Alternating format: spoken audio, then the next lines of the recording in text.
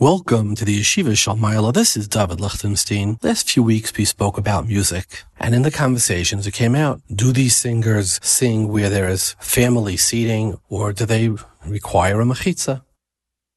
So I thought we'd speak about mechitza, not just by concerts, but in shuls. We have the famous Machlokes, Reb Moshe and the Satmar Rebbe will go discuss. What about by Sheva Brachas, by a mitzvah, by a bris, by a wedding? We'll have a really fascinating group. We'll have from the Hasidic side, Reb Baruch Oberlander. He's the Av Bezdin of Hungary, a Talmud of Slobodka, who then became a Chabadske Chassid. Fascinating story. Listen to what he has to say. If it's at work or such things, you're not so much machmir. It's like the Noid Yehuda in Yeridei Tanyana, which he says that for work you do a lot of things, even you get into sakana. Obviously, if you don't feel that it brings you to a point where it could be Isa Deraisa, but when we're talking about entertainment, simcha, or then we should be strict with the mixing of the genders. For Rabbi Yitzchak Elchanan, we'll have Reb Aryeh Leibowitz. He'll discuss his Messiah from both Reb Hershel Shechter, YU, and he's a huge Talmud Chacham. He gives the Smicha shir in YU. Certainly, a Bar Hachi, listen to what Reb Aryeh says. Even as far as chasanas are concerned, it's the idea that we have separate seating at a chasana.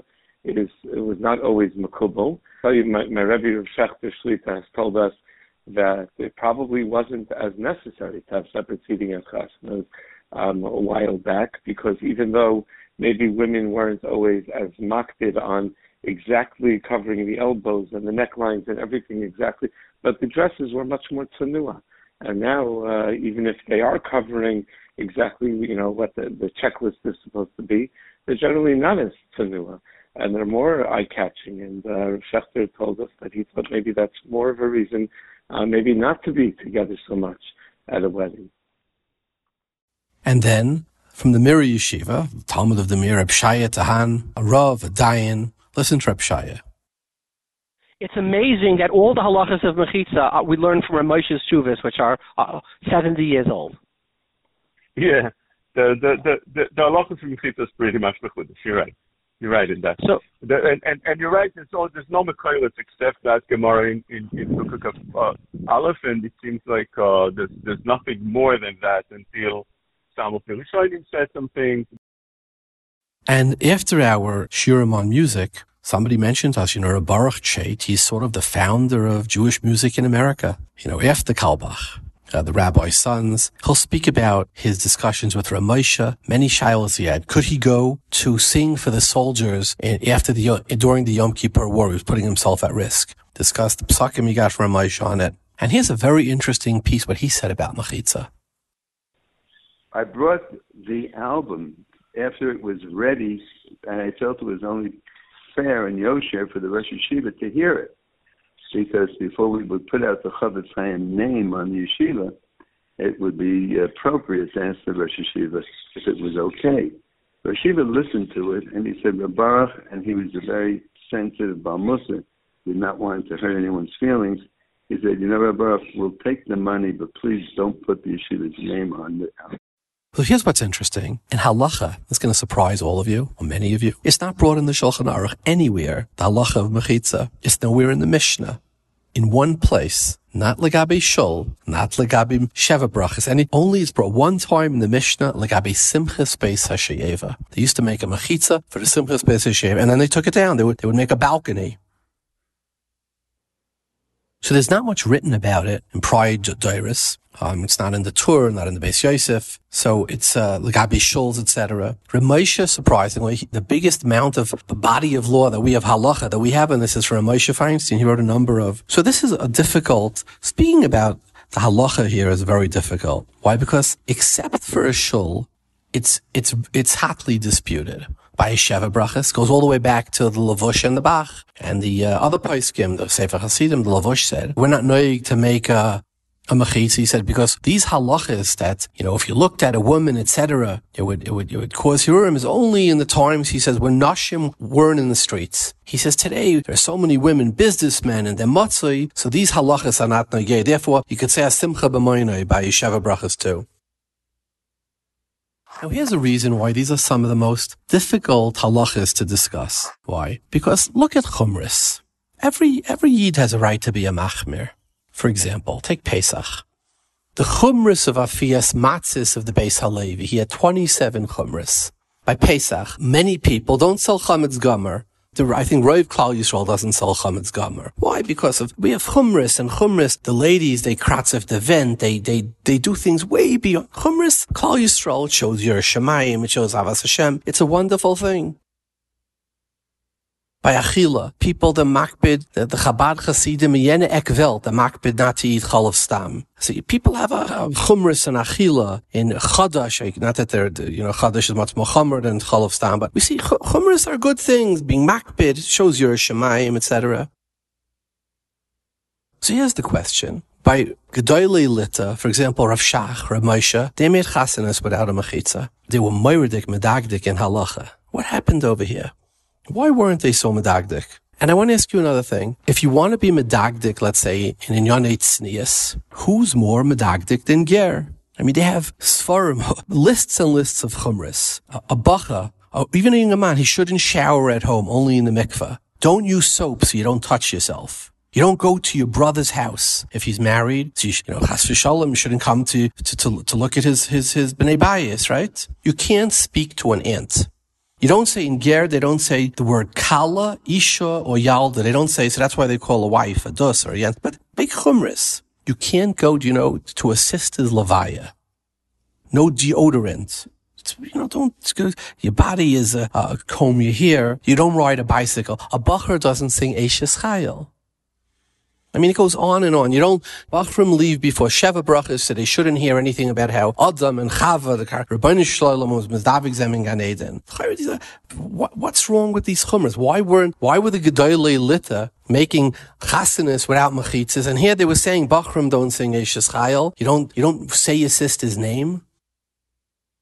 And I would say a possibility that every time you say in life, it's a rule. Every time you say yes to something, you're saying no to something else. So, for example, somebody says, can you help me with this and this and this? You know what it may mean? I mean, you're not spending time with your kids. You're certainly not spending your time learning. Whenever you say, it's a rule in life. When you say yes to something, you're saying no to something else. And when you say no to something, that means you're saying yes to something else. So usually by chumras, okay, you machmir on Chadash, on Atid Chadash, on Pesach, and doesn't necessarily have a cost. But here, think of the cost to family life. I'm not talking about going to Chashon to a sister's levite, calling a sister by her name. These are things, eating in the same room. These are things it's a chumras that could potentially really be destructive to family life, or to what others would see maybe as a normal life. So it's a chumra at an expense. So when we talk about things like chumris in Bein Adam L'Chaveira, or even mechitzas where we're separating, they have to be measured very carefully. And like one of the things you have to measure it against is, the Mishnah, Ezi Derech Yishara, Kol Shi Tiferes Lo Yiseh, V'Tiferes Lo Min Adam. Is this treating the other person with respect? Like the Gemara says in Yuma, Mahabrius Oimrim Olav. Right? Do they say Ashrei Adam Shalom De Torah or Chas v'Shalom? Is it Drachei Darkei Noam? When we're talking about chumris that have to do Bein Adam L'Chaveiroi, you already they need a lot of perspective, they need measurement, they need Rabbanim, they need Bnei Torah, they need Lamdim. And Rabbi Yitzchak Fegelshtakel once said, he used to say, it was Shagar Befiyu, the Maimer, Medav Zayin Normal. Yiddishkeit is about being normal. And when we start adopting things that you say, I don't know, this could put me beyond the edge. It needs a serious, nidin. It needs chavas das of hanashim, of gedolim, of rabbanim. It needs serious thought. I'll tell you another thing, why I think mechitzas need, that this topic goes beyond halacha, because once you get past a shul, or the Beis HaMikdash, it gets very cloudy, many opinions in all directions. Let me share with you, I built in our neighborhood, we built the Baal Shem Tov shul. Beautiful shul. In the style of the Baal Shem, it was built after his shul in Mezhebuzh. Last week we had the famous Itchemaya Helfgott, the Weltbenant Baltfille Chasen come, and it was just a magnificent davening. It was a roimemus. He sang, the Olam sang and danced, and they cried. So in the shul, we have a balcony like the old shuls. But it's like in the Beis HaMikdash. It's not a balcony with a net on top of it. It's a balcony where the women could see down. But it's really, you have to crane your head up to look up. So that's why in the Beis HaMikdash it was accepted. It doesn't have to be, Lamaila from your head, right? But all the old shul balconies were that way. So after shul, a woman came over to me and she said it was the most beautiful tefillah she ever had in her life. She said they were all crying upstairs, listening to every word. He was like mamish counting Matbeyas, the way he said every word with Kavana, and the Olam sang. And she said, in my old shul, I never once saw the Sefer Torah taken out. Because it was, where the mechitzas, they're hidden. And she said, I was able to see them take out the Sefer Torah. And I thought to myself, when Sarah Shanira started elementary schools, high schools, there was a big Karen developed. It says, Kolam Alamed B'toi Torah Kilu Malamda Tiflus. And ultimately, the Gedolim, the Chafetz Chaim and others, what did they say? They said, it's true, Kolam Alamed B'toi Torah Kilu Malamda Tiflus. That's if she's not learning anything. But if she's learning math and science, and she's reading books, and she's reading newspapers, and maybe a novel, Alts Megzilenin, Chutz von Torah. That's not what it meant. Everything she should read except for Torah. And when this lady said to me, I never saw the Torah taken out, I thought to myself, everything you saw was taken out. You saw Instagram taken out, and you saw the books taken out, the movies taken out, the wigs taken out, the Torah you didn't see taken out. And these are the mothers of the children. These are the wives, the mothers of the children. So sometimes a chumrin mechitza moves them sort of out of the circle where they should be absorbing, where they should be being makabel. So therefore it's a very sensitive topic because every chumra has the other side of it, comes a price at the other side, and therefore it's so important to hear what the Rabbanim have, what the Messiah is. Should make for a very interesting shir. Before we go to our program, I want to say a Torah. So this week, a few Jungalite came over, and they were bemoaning that they work, and one was saying, he hasn't learned, he said, in over a year, he hasn't had to say the kavua. The other guy, they were bemoaning like that. They felt, rachek mishuasi, they felt very weit from the Rebbeinu, very far from the Rebbeinu Shalom. And they said it made like a big shivrin, it made like an atzvas. When a person feels that he's not close to Hashem, one thing leads to the other. So I shared with them a Torah. I heard this from Rav Hutner. It's not in print, I don't believe. In Pachad Yitzchak, I don't believe so. I'm not the biggest baki, but I don't believe it's there. And it's something beautiful. He used to say he said, the Gemara says in Erechin, that the Gemara says, Essen nisyonis nisu aviseinu el kadosh baruch hu. And the Brisa mentions the Asar nisyonis. And the last one is the Ma'aseh Meraglim. So the Maharsha asks, he says 10 nisyonis. There were 13 nisyonis after the Meraglim. In which it says, Vayinasu Oisei Eser Pamim. He says, it says more than that. What happened to Mei Meriva, the Ma'aseh with Kairach, and Baal Pa'ir? That's the kasha of the Maharsha. And he answers, no, they were after the Ma'aseh Meraglim. And after it says, Vayinasu Oisei Eser Pamim, those three already, they're not part of these 10 nisyonis. They're in a realm of their own. So Rav Hutner said, what does that mean they're in a realm of their own? Why are they in a realm of their own?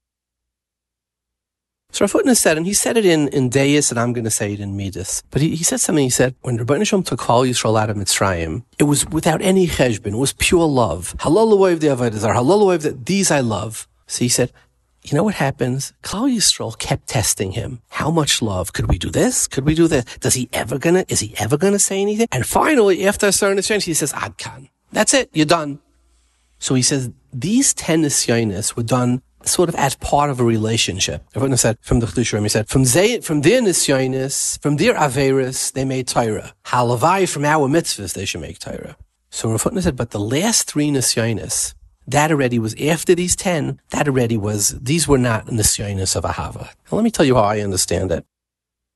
When you get married, everybody's jockeying for position. Your wife wants your mother-in-law to come every week. So you say, every week? No, once a month. Whatever it is. I had the most wonderful in-laws. I'm using it as a metaphor. Wish they would have come every week. You have to do this once a week, take out the God. No, I'm only going to do. So there's constant bickering and go until everybody learns, what's acceptable, what's not. You're sort of jockeying for position. The first 10 Nisyonis, Klal Yisrael was trying to figure out in Kaviyachal, how much exactly, what does he want? What can we get away with? Why? So it's part of sort of the Shana Rishona. But after Asar Nisyonis, this is it. And I don't want anyone. After that already, it was beyond the pale. And if you look at those Nisyonis, Shana Rishona, you could say, you know what? I don't want you, my in-laws here more than this amount. I'm not taking out but you don't go to meet another woman. That's not acceptable. That's not already part of sort of the Shana Rishona, the Baal Pa'or, that's already Avodah Zarah, that's Isha Zarah. Being Kaifer and Tyrus Moshe, which is Kairach. So, part of a relationship, he said out from the Chedusha is, I have to go to work, Rabbeinu Shalom.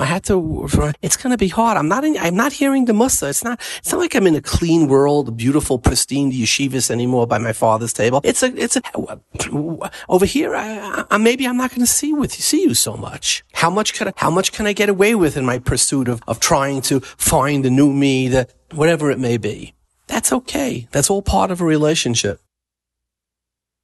Somebody told me, he said he was into Kirov. He said he had a very prominent journalist by him for Shabbos. And in the middle of his Shabbos, him and his wife, they got into a very heated argument about some type of a hashkafa issue. And after Shabbos, they felt terrible. They realized, that this journalist, who they were trying to be Makarev, saw the argument. And he said, when the journalist left, he said, it was a beautiful Shabbos. The nicest part was when I saw how you disagreed. That's part of a relationship too. It says by Avram, it says, Avram Zakin Baba Yamim. So Chazal say every day of Avram's life, Baba Yamim, he had with him, it was fabulous. And the obvious question is, Chazal also say, Ben Arboim Shana Heker Avram is Bayrei. For the first 40 years, Avram wasn't religious. He was searching. How could you say every day counts? And the answer is, while you're searching, while you're trying to figure things out, that is also, Kol Ze Achdens Bekal V'chaymer, that's also Baba Yamim. Those Averis are mitzvahs too. Those days are mitzvahs too. I said over a number of weeks ago, and people have told me that it was machazi them. It says, Lasid Lavai, Tzadikim, the Rebbeinu Shalom is going to make a circle for the Tzadikim, and they're going to dance around them, and they're going to say, Hu Elokeinu Zeh. What's the meaning of a circle? And here's how I understand it. In life, we're always moving. The Rebbeinu Shalom, you knew when you were 4, when you're saying, Hashem is here, Hashem is there, Hashem is truly everywhere. He's not the same Hashem for when you're a chassan or when you're a kala. And it's not the same Hashem when you're 30 or 40, and it's not going to be the same one when you're 60 or 70. People change. Their sagas change. We keep moving. Sometimes we move in the right direction. Sometimes we move, it's called Olam, it's called Helim, it's a world of Seiser. So in our relationship with Kaviyachal, there are times we see clearly, and there are times we don't see at all. There are times we're angry, times we're disappointed, times where we're filled of grief. Different matzavim of the relationship. It's always moving. But you know what the tzaddikim manage to do? They're always moving. They're always moving in a circle. And a circle means you're always moving. Every part of the circle is a different position, but yet, you know what? You remained the same distance to the center. You're always equidistant from the center. And I told these boys, I said, I know you're going through this shiva, you could have this disappointment. It's part of the relationship. Make sure though, wherever you move, with the anger, with the learning, with the not learning, it's always around the center. And those nisyonis, these Asar nisyonis, like the Chedusha said, they're also Torah. These are the Asar nisyonis that are Torah too. These are the first 40 years of Avram. And what's the takeaway to all of us? If we accept this Torah, we may have a much stronger relationship with Kaviyachal than we ever imagined. These are Boim Shana. These are Asar nisyonis. They're also Torah. We were much closer with Kaviyachal than we ever imagined. Let's go to our riddle of the week.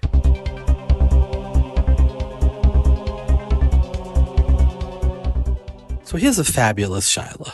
The Gemara says in Brachas and Daf Chaf Aleph Amud Beis, Omer Avad Barava, when do you say Kedusha? Yachid doesn't say Kedusha. You need a minyan. Why? Shenemar v'nigdashti b'soich b'nei Yisrael. Every davar shebe Kedusha needs a Sarah. Where do you learn it from? You learn it from Hibadlu mitoicha eidazeh. You learn it from the Meraglim. They were 10, and they were an Eda, right? There was 12, minus Kalev and Yeshua ben Nun was 10. He said so you see, those 10 were an Eda, so we know a David Sheba Kedusha needs an Eda. So here's the Pella. We learn Minyan from the Meraglim. The Pri Megadim says, and the Mishnah Berurah brings it in Siman Nun Hey, of Cotton Memvav, that a mummer lahachis or a mummer lavai zara or machal Shabbos befehesya, he can't be mitzaref him to a minyan.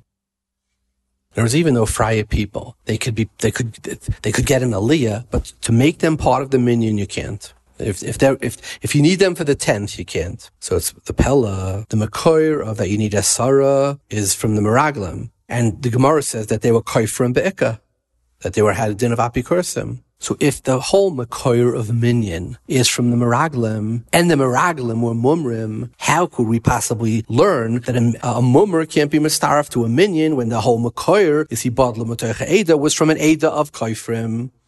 So it's a Dava Pella, a Shaila on the Pri Megadim and on the Mishnah Berurah, which is on Ganum and Lahalacha. That is our riddle of the week. If you want to leave a message by phone or dial in by phone to listen, in America our number is 732-806-8700. In England it's 44, that's the country code, 33-011-70250. In Eretz Yisrael it's 02-372-0304. Let's go to our guests.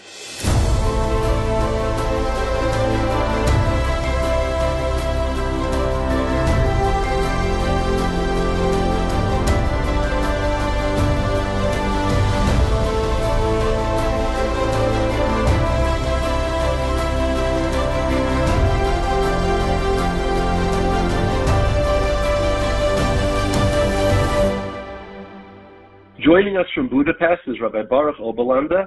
He's the chief rabbi of Hungary, the Av Bezdin of Budapest. He's the head shliach of Hungary. Welcome, Rabbi Baruch. Hello, hi. Rabbi Baruch, before we start, I see you're a Talmud of Slobodka. You learned from Rabbi Moshe Hill, Rabbi Zev Landau. It's unusual for a Chabadske shliach to have learned in Slobodka. Is there any story there? The story is that I grew up not in a Chabad house. I grew up in Popa. From there, I went to Slobodka and I continued going to Chabad. So how did that happen? I got involved in Chabad Hasidus. Tell us the story. It really pulled me. Sounds fascinating. It's very unusual to go from Slobodka to Chabad. I mean, give us a small sketch of it. What should I tell you? I learned Slobodka by day, and at night I used to learn Tanya and other Sifrei Hasidus, and then I decided to continue learning in Kfar Chabad. Uh-huh. Did you ever meet the Rebbe? If I met the Rebbe, yes. Yeah. Many times. Okay, many times. Okay, so let's continue. Can you give us one thing about Hasidus that drew you so much to it, away from the great Litvishi yeshivas you learned in? The great Litvishi yeshivas is really great, but for mitzvahs and for avodas Hashem, you need more than great lamdas. You need a little more inner insight. It means both are very important, but you can't just continue with lamdas and Torah Sanigla. Well, many of the great, Goyinim, Litvish Goyinim, also were Mekubalim as well. Like, the Goyin of the Shagasari, they said, the Goyin said the Shagi, Hu benigla bani benista. Well, the today Reb Moshe Hillel did not give any shiur in Kabbalah, or same did not Reb Doif. Yeah, but you had Reb Elya Weintraub. They were big Kabbalah in Bnei Brak when you were there. Did you know Reb Elya at all? No, I heard about him. I didn't know him. And among other things, he was a big bucky in Chabad Hasidus.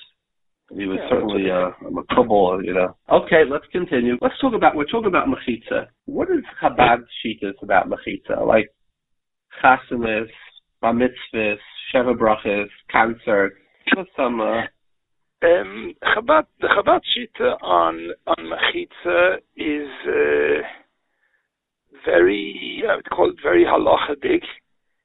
Meaning there's one thing about Mechitza for davening, which is the Gemara in Sukkah, but there's a more important thing for Mechitza, which is you which is Shulchan Aruch in Even Ezer. Tzarech Adam Lisrachik Min Noshim, Osel Adam Levi Asvel Idei Hirur, or the Beis Shmuel that Lahabit Beyafia could be a Isser Deraisa.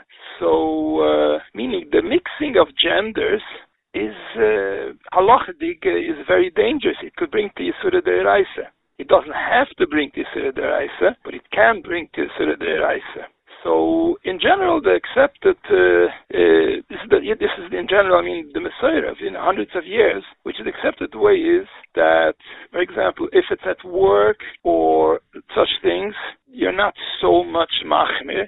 It's like the Noid Yehuda in Yedidei Tanyana, which he says that for work you do a lot of things, even you get into a sakana. Obviously, if you don't feel that it brings you to a point where it could be Isa Deraisa, but when we're talking about entertainment, simcha, or then we should be strict with the mixing of the genders, because especially when a person feels free and lets down his guard more, by a simcha or by entertainment, that's when we should keep separate and, if possible, machitzas. This is the general view. So let's go through. By weddings, machitzas. The weddings machitzas is a must, as the Beis Shmuel brings from the Bach and Siman Samach Beis, that k'shanoshim v'noshim b'cheder echad, you don't say simcha b'mayne. The ein simcha k'shyetzer ra shoylet. There's no simcha over there. So that's why it's now by wedding it's a must. Okay. So when you say a mechitza, you said the Mekoyer is the Gemara in Sukkah. The Gemara in Sukkah is Shelo Yisarvu Elu and Elu, right? Right, and that's the Lashon of the Rambam in Rosh Hashanah, v'chulu, the Beis Yosef. How high are the mechitzas by weddings? Is it Shelo Yisarvu or Shelo Yisaklo? It's known that the two Rambams, there's one Rambam that I'm writes Shelo Yisarvu, and the other Rambam that I'm saying Shelo Yistaklu, and there's long true over Reb Moshe. If the Ikir is Shelo Yistaklu, the Ikir is Shelo Yisarvu, and usually, and mostly at least by the Haredi world, it's accepted that Shelo Yistaklu. So that's why it should be shoulder high, should be even higher. And what about by Sheva Brachas?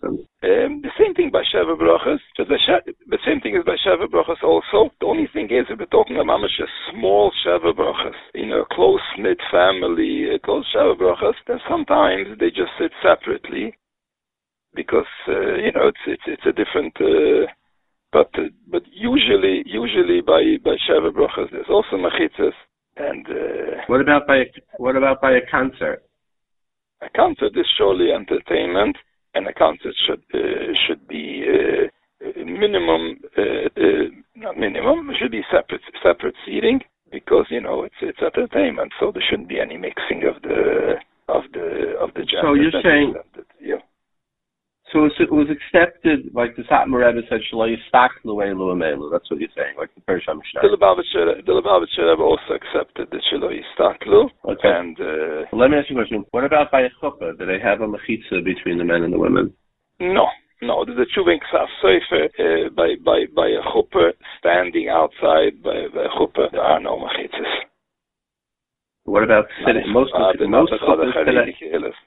chuppahs today are not standing outside, but sitting inside down a fancy aisle with a rug in the middle, with music and a hair and a hand. What about by the sitting chuppahs? I never saw mechitzas by any chuppahs, not even by sitting chuppahs. What happened to Lo Shelo Yistaklu Elu Elu? It's a good question. Sometimes, for example, in Chabad it's not like this, but by a lot of Chassidim, for example, Simchas Torah, or it's they keep the mechitza a little more open, or the women come into the men's section by the end, and there's a saying of Reb Pinchas Charitze, Talmud of the Baal Shem Tov, that it's such a holy time that nothing wrong can happen. That's I guess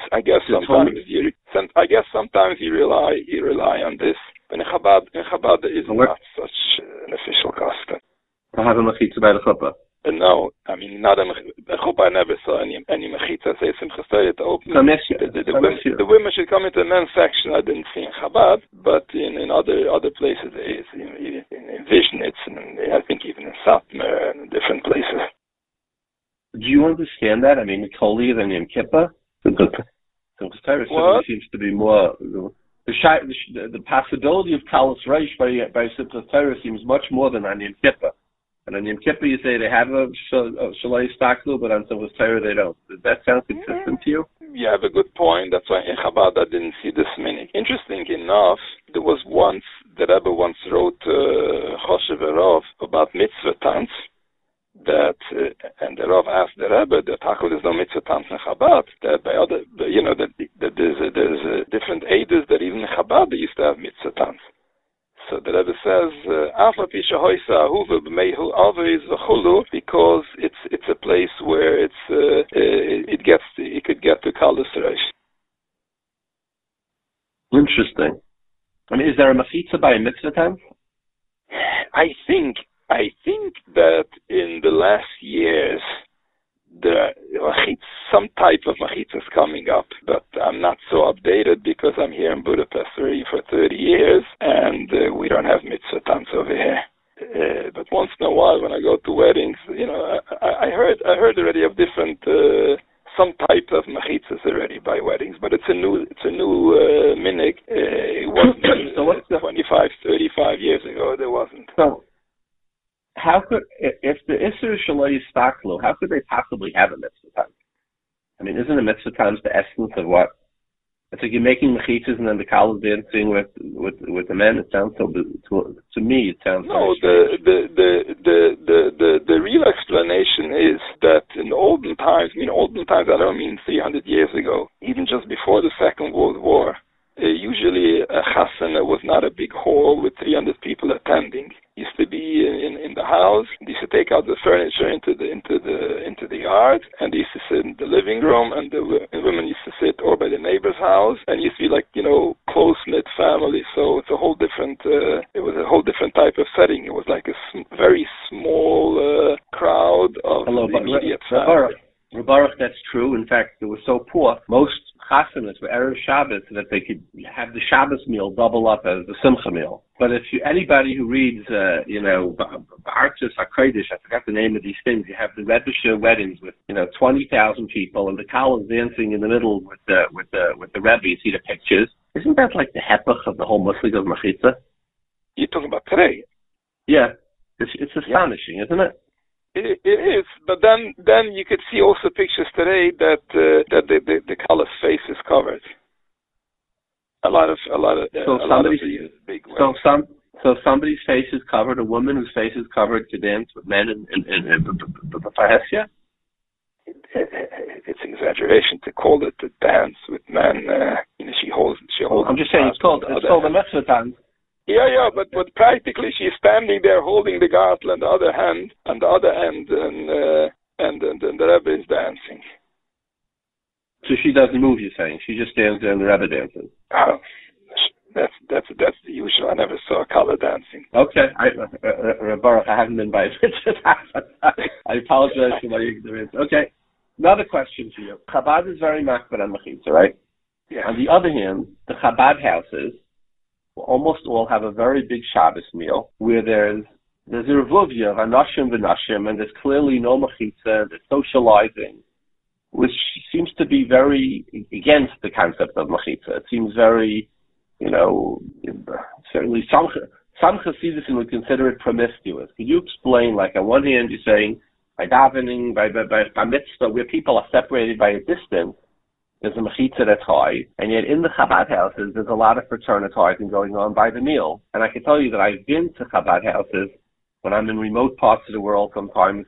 I haven't traveled that much lately, but when I did, I used to go and have to be in remote parts of all these.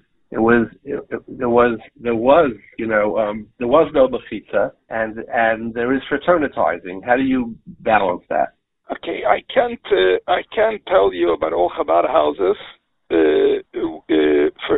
By me, in my Chabad house, in my shul here in Budapest, even by the meals, I'm makpid that men should sit on one side of the table and women on the other side of the table. without a mechitza. Without a mechitza. But with a mechitza? No mixed seating. What? So without a mechitza, so Reb Baruch, you hold on. So that's the first thing. The second thing is, as I mentioned before, that not only in Chabad houses we don't have we don't have mechitzas on different occasions, but also when we go to work.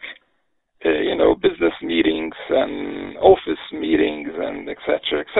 And then we try to be only what Allah tells us you have to, and by business meetings we don't have mechitzas. I once spoke to a big posek, and he told me wherever there's a heter of hefset meruba or things like this, you could use the heter also when you're talking about to be mekarev yidden to Yiddishkeit. Because, it's to be mekarev yidden to Yiddishkeit is at least as important as hefset meruba in a business. So that's why, I insist that people should sit on two sides of the table. So, it should be on the level of a business meeting. Interesting. But obviously, there's no such thing as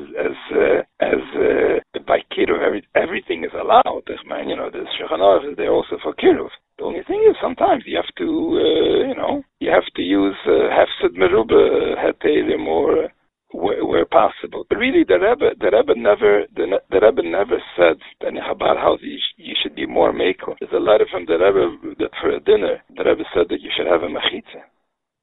Or a mechitza or separate seating at least. I don't remember exactly what is in that letter. Interesting. In general, there's the levush. The levush says that you could say shasimcha b'maynei where there isn't a mechitza, but the world has changed. That's what he says. People are more, meet more, but. The Rebbe writes in a letter about this that Davei Niseina Rabim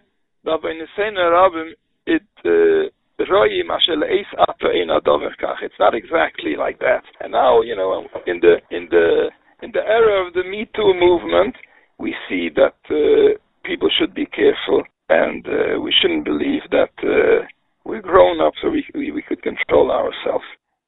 Very interesting. I want to point out, I take a little bit of a different side of this, that, for example, this Shabbos in our shul, we brought in Chazan Helfka, and he sang, it was massive mamish v'reimus. He sang more like Balpsilla, Chazanis, and it went for hours, and people never heard him before, and people were mamish dancing, they were crying. So we have a gallery with a lot of women. It's up on the second gallery, like in the base on Mikdash, without the one of the high mechitzas. And afterwards, the women said it was like the most amazing tefillah they could remember. So when Sarah Shanira started school, I forgot who it was. I think it was the Stu Volkerov. I don't remember. I have to check my notes. But he had a correspondence with the Chafetz Chaim, and the upshot was they said, "Kala malamed b'tei Torah kila malamed tiflos."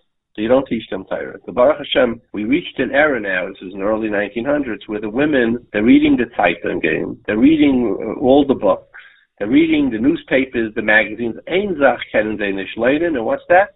Torah. He said that's absurd. And that was the haskama why she was able to teach Torah in the high school. Yeah, Lubavitcher also brought up this point many times. So what you have here is you have, the women, TikTok, Megan Zaygain, right? TikTok, Instagram, the fashion store, it's a very trade world. But in shul, make sure the mechitza can be garnished, then it's bulletproof. They feel so separated in shul, it's like they're in a different hemisphere. And I wonder if it's Yatzis Harabef Seder. Because why should the women not be able to see? Why should the women not be able to see the men? Because, but I don't mean it. If you put a mechitza, you put a big thing over there. I'm talking about from a balcony where you don't need it. Which by the Chassidim they have, with these little peepholes, right? And you're far away. Not that the sound comes through so much, not the vision. Like a woman said, she said, I never saw them take out the Torah before. We just built the show. We put up a balcony. I said, I never saw them take out the Torah before. So take out the magazine yet, take out the movie yet, take out the Netflix yet, but take out the Torah cable. It sounds to me that like sort of like we have to figure out when you have a thing that's kosher, like by the Beis Hamikdash, the woman could see. That was the whole purpose of it. That it was sort of they felt involved. And now we say, no, Baruch Hashem, Ach Shadar will cut them out. You know what? If they're not here, they're doing other things. What have we cut out? The people who are taking care of our children, they can't see when you take the Torah out of the thing. I just wonder whether the same thing has become. There's 2 points over here. First of all, in the Beis Hamikdash was the same thing. That we take the mechitza from the Beis Hamikdash. But the Beis Hamikdash, there wasn't Baruch. The Beis Hamikdash clearly there wasn't a net over there that they couldn't see through. And all it says is they made a balcony. And our Kabbalah. What about the Toisa Serid? What about the Toisa Serid over there? This Serid writes, "V'hoyiboni dekalus roish pirush hoy mistaklim elu beelu ve'koritzin be'eineihem." And then another one, "V'anoshim yamdu lamatu be'azoru v'lo yuchlu anoshim lahabit be'anoshim." Shehoy lo mechitzis sovi v'asuyes k'min serigei chaloinois. And the other thing is also when you're talking about Yotzei Schare B'Feidei, but you also have to think about Yotzei Schare B'Feidei when Chas v'Shalom it gets to a divorce because So somebody looked down from. No. I'm talking when you're too much mekel with the mingling. Sometimes nobody's mekel with mingling. It's the chumrah of shalei staklu elu amelu. So when a lady's in shul and someone she's sitting on the balcony, we're saying let's cut them out. So is there a price to pay for that? I'm just pointing out when a woman says to me she never saw them take the Torah out before, it struck me like... She probably never looked. She never looked. Every shul you could see the... She can't look. No. By the way, there's another point which I wanted to bring out because people sometimes misunderstand it. People understand the tshuva of Reb Moshe. That Reb Moshe is writing this whole long tshuva so he should be able to lower the mechitza from high above so it should go only till shoulder height. It's really the other way around. Reb Moshe with his tshuva came to be machmir. It shouldn't be 10 tfachim or no mechitza at all. He pulled the mechitza up. But he did. His tshuva didn't come to mekel. His tshuva came to be machmir on the situation in those years. Yeah. Reb Baruch, thank you very much for your time. Okay, thank you very much. Here's Mordechai Ben David, a short clip sharing what he heard from the Lubavitcher Rebbe about mixed concerts. כשהסק הראשון, עשו את הסק הראשון, הלכו לבקש ברכה מהרבי מלובביץ'. אז נתן ברכה, כמובן שישיבה נפרדת.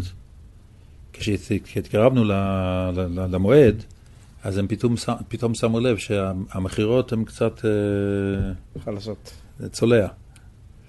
אז כתבו מכתב לרבי עוד פעם, וביקשו שאולי זה מוסד לילדים מיוחדים, והשקיעו ככה בכסף כבר בעניין הזה, ולא רוצים להפסיד.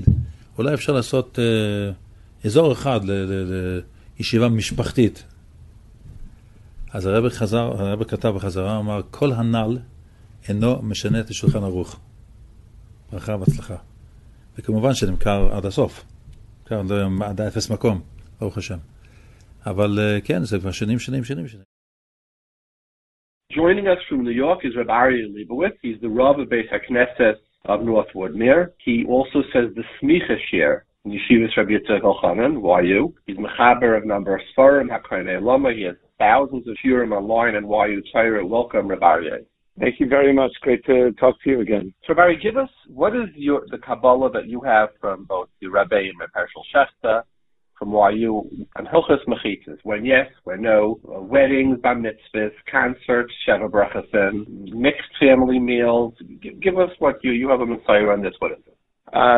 So, I mean, obviously, in terms of a shul, there's nothing to discuss. It's just a matter. I mean, I shouldn't say there's nothing to discuss. There's nothing to discuss as far as whether a mechitza is necessary, but there's a major machlokas kayadua between Rav Moshe and the Satmar Rebbe Zichrono Livracha about what the reason for mechitza is. With a few nafkaminas v'halacha in terms of whether a glass mechitza would technically be okay, and how high the mechitza would have to be. But as far as anywhere outside of that, meaning terms of like you said, a Su'uda, family Su'uda. So I think Rav Moshe already right, that based on a raya from Karban Pesach, that even multiple families can eat together as long as it's not what he calls a kibbutz. He thinks if it's a gathering, which some understand he means like just open to the public kind of gathering that's not by invitation only, that that when it's by invitation only, it should not require a mechitza. But if it's like a more public gathering, then it would require a mechitza. However, one thing we certainly are makabel from my Rebbeim, certainly Shechter Shlita, is that whenever you're in a shul, you're dealing with a makom kadosh, and therefore whenever you're around Kedusha, there's a higher sensitivity to tznius. That's really part of the Masorah of Klal Yisrael, that there's a higher sensitivity to tznius in a place of in a place of Kedusha. Even back in the days when a lot of women didn't cover their hair, or people didn't necessarily always wear stockings or whatever, when they come to shul, there was always, every shul had a thing for women to put something on their head when they go to shul, because there's an understanding that shul is a place where which has an elevated level of Kedusha. Elevated level of Kedusha means there's an elevated level of tznius. Even as far as chasnas are concerned, it's the idea that we have separate seating at a chasna. It was not always makubal. I'll tell you, my Rebbe Rav Shechter Shlita has told us that it probably wasn't as necessary to have separate seating at chasnas a while back, because even though maybe women weren't always as makdid on exactly covering the elbows and the necklines and everything exactly, but the dresses were much more tsanua. And now, even if they are covering exactly, what the checklist is supposed to be, they're generally not as tsanua, and they're more eye-catching. And Rav Shechter told us that he thought maybe that's more of a reason, maybe not to be together so much at a wedding. Interesting. They say Rav Moshe's weddings did not have a mechitza. Right. Well, certainly his kids' weddings. I mean, there are people that tell. I don't know if anyone can be an eyewitness report from Moshe's own wedding, but Rav David's wedding, Rav Reuven's wedding, people were there. Rav Telmer's wedding. I'm pretty sure everyone acknowledges that those did not have separate seating. So what today? You're a Rav. I mean, what do you tell your balabata? Mechitza or no mechitza by a wedding? So I've yet to be asked the question, believe it or not. I think it's a matter of community standards. Meaning, Meikar Adin, a wedding is an invitation-only kind of event. Probably, a mechitza for the dancing has become acceptable in almost all Orthodox circles, because dancing, you understand, people are jumping up and down and acting more wildly. So you would imagine that it would be totally inappropriate for men to be looking at women dancing in such a way. But as far as just sitting and having a suda together, sitting and having a meal, Meikar Adin probably does not require a mechitza, as Moshe says, based on the raya from Karban Pesach. But again, it's a matter of a person's and a community sensitivity. I think a lot of this has to do with the overall attitude toward tznius. We live in a world that's very, very far from tznius, where boundaries of everything are being crossed and just obliterated and ignored. And so some react by going to the opposite extreme, like the Rambam writes when it comes to midos. Whereas others say, no, we have to model how to be normal and how you can live within a proper gather of tznius without going to extremes. So, okay, that's a matter for Gedolei Torah to debate, and for each community to figure out what works best for them. Sheva brachas, what would you say? Same thing like by chasana? Yeah, I think so. Shavuot even, is usually a much smaller gathering than the chasna. Chasna, part of what you have to take into account is how much kalos rosh is there at the gathering. The Gemara says at the end of Masechah Sukkah that they learn from the hesped of Mashiach ben Yosef that even b'shas hesped, when it's a nashim levad v'nashim levad, so kal v'chomer, at a time of greater kalos rosh. But it's a mavur from the Gemara. We see from that Gemara that it's a kal and a chomer, meaning that there are different levels of risk. What kinds of people are there? Is it family members? Is it non-family members? Is it a place where it's likely to lead to Kalas Rosh? So, a Shavar Bachos, I would imagine, is a place that's much less likely to lead to the sense of Kalas Rosh probably than a Chasana. It's a smaller crowd, a more self-selecting crowd, and usually a crowd that already has a shaykhus, so all family members are all, from one side, from the other side. So I would think much less so. But again, each community based on their communal standards and their concerns. I don't know if historically we ever had separate entrances and separate coat rooms and separate everything. I don't know when so much separation has come into the picture. But I guess that's a question for historians. So Barry, what's your hargasha? Like, on one hand, you have communities that have separate entrances, separate buildings, separate everything, right? And you say, what could be wrong with that? I mean, it's like when it comes to Shmura Matzah, I mean, the Beis Halevi had 27 chumras. Be machmir. And on the other hand, you have the people who say, look, let's be normal. I don't see what there's an issue here. Like, why hasn't that we're even, Litvish Machmirim, like the Beis Halevi, I was by a wedding with Rav Shach, and it was a brisk wedding. I forgot it was Rav Shach was calling to Rav Michel's wife, talking to her. Like, you don't see, they had people who are very machmirim in mitzvahs, and when it came to this, they didn't embrace the Hasidic thing of separate entrances and not talking. Why not? What's wrong with it? If there's an argument to be made that if a person is never exposed to a normal, healthy interaction, a cordial Good Shabbos or something like that, as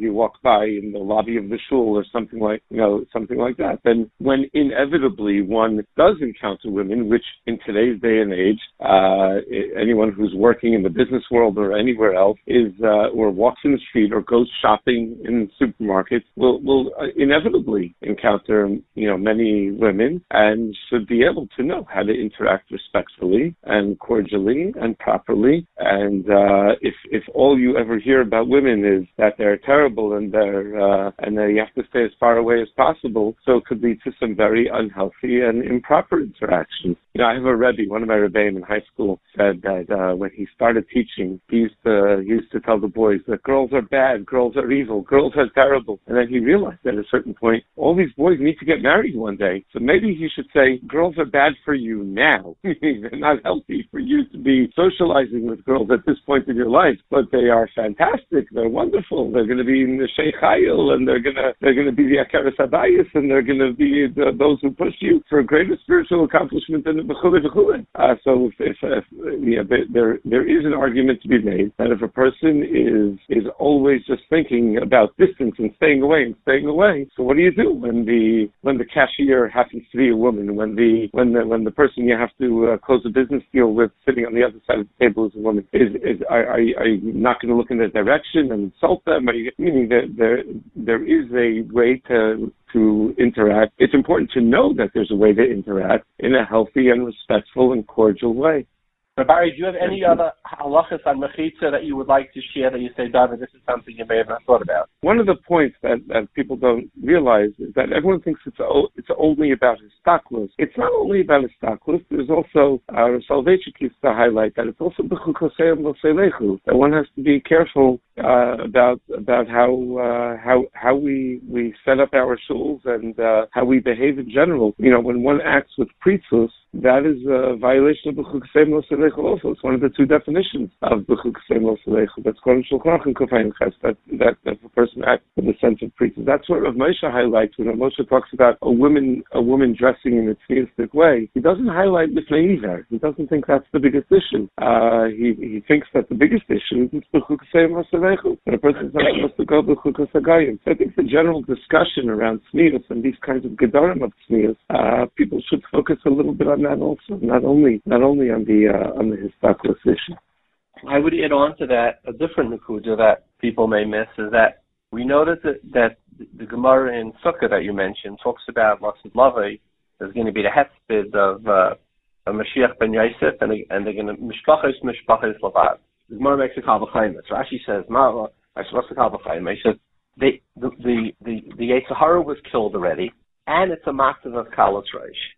So if there's no Yetzer Hara, why are we separating men and women? I mean, you don't separate, your apples and oranges, right? And the answer is because there's a concept of tznius that has nothing to do with the Yetzer Hara. We have tznius means that we recognize lines, demarcation lines. This is one side, this is the other side, even without a Yetzer Hara. Tznius, a certain respect and a separation. Like we're not together. We're separate. Right, and it's not the same point, but it reminds me a little bit of Moshe's Tshuva about co-education for young children before the Yetzer Hara sets in. Right, once the Yetzer Hara sets in, a child in 7th, 8th, 9th, 10th grade, that's obviously a problem. But dealing with young children, so if Moshe makes a machlokas, he says machlokas between the Mishnah Berurah and the Magen Avraham. If someone who doesn't have a Yetzer Hara, whether there's an inyan of chinuch in such matters of tznius, before the Yetzer Hara sets in. Because you could argue on the one hand that anyone who wouldn't have a Yetzer Hara wouldn't have such a problem, wouldn't have such a requirement to stay away from socializing. Or on the other hand, you could argue that but these people will have a Yetzer Hara one day, and therefore you need to accustom them to the behaviors that will be acceptable when they do have a Yetzer Hara. So Moshe thinks it's a machlokas Mishnah Berurah and Magen Avraham and Hilchos Lulav of all places.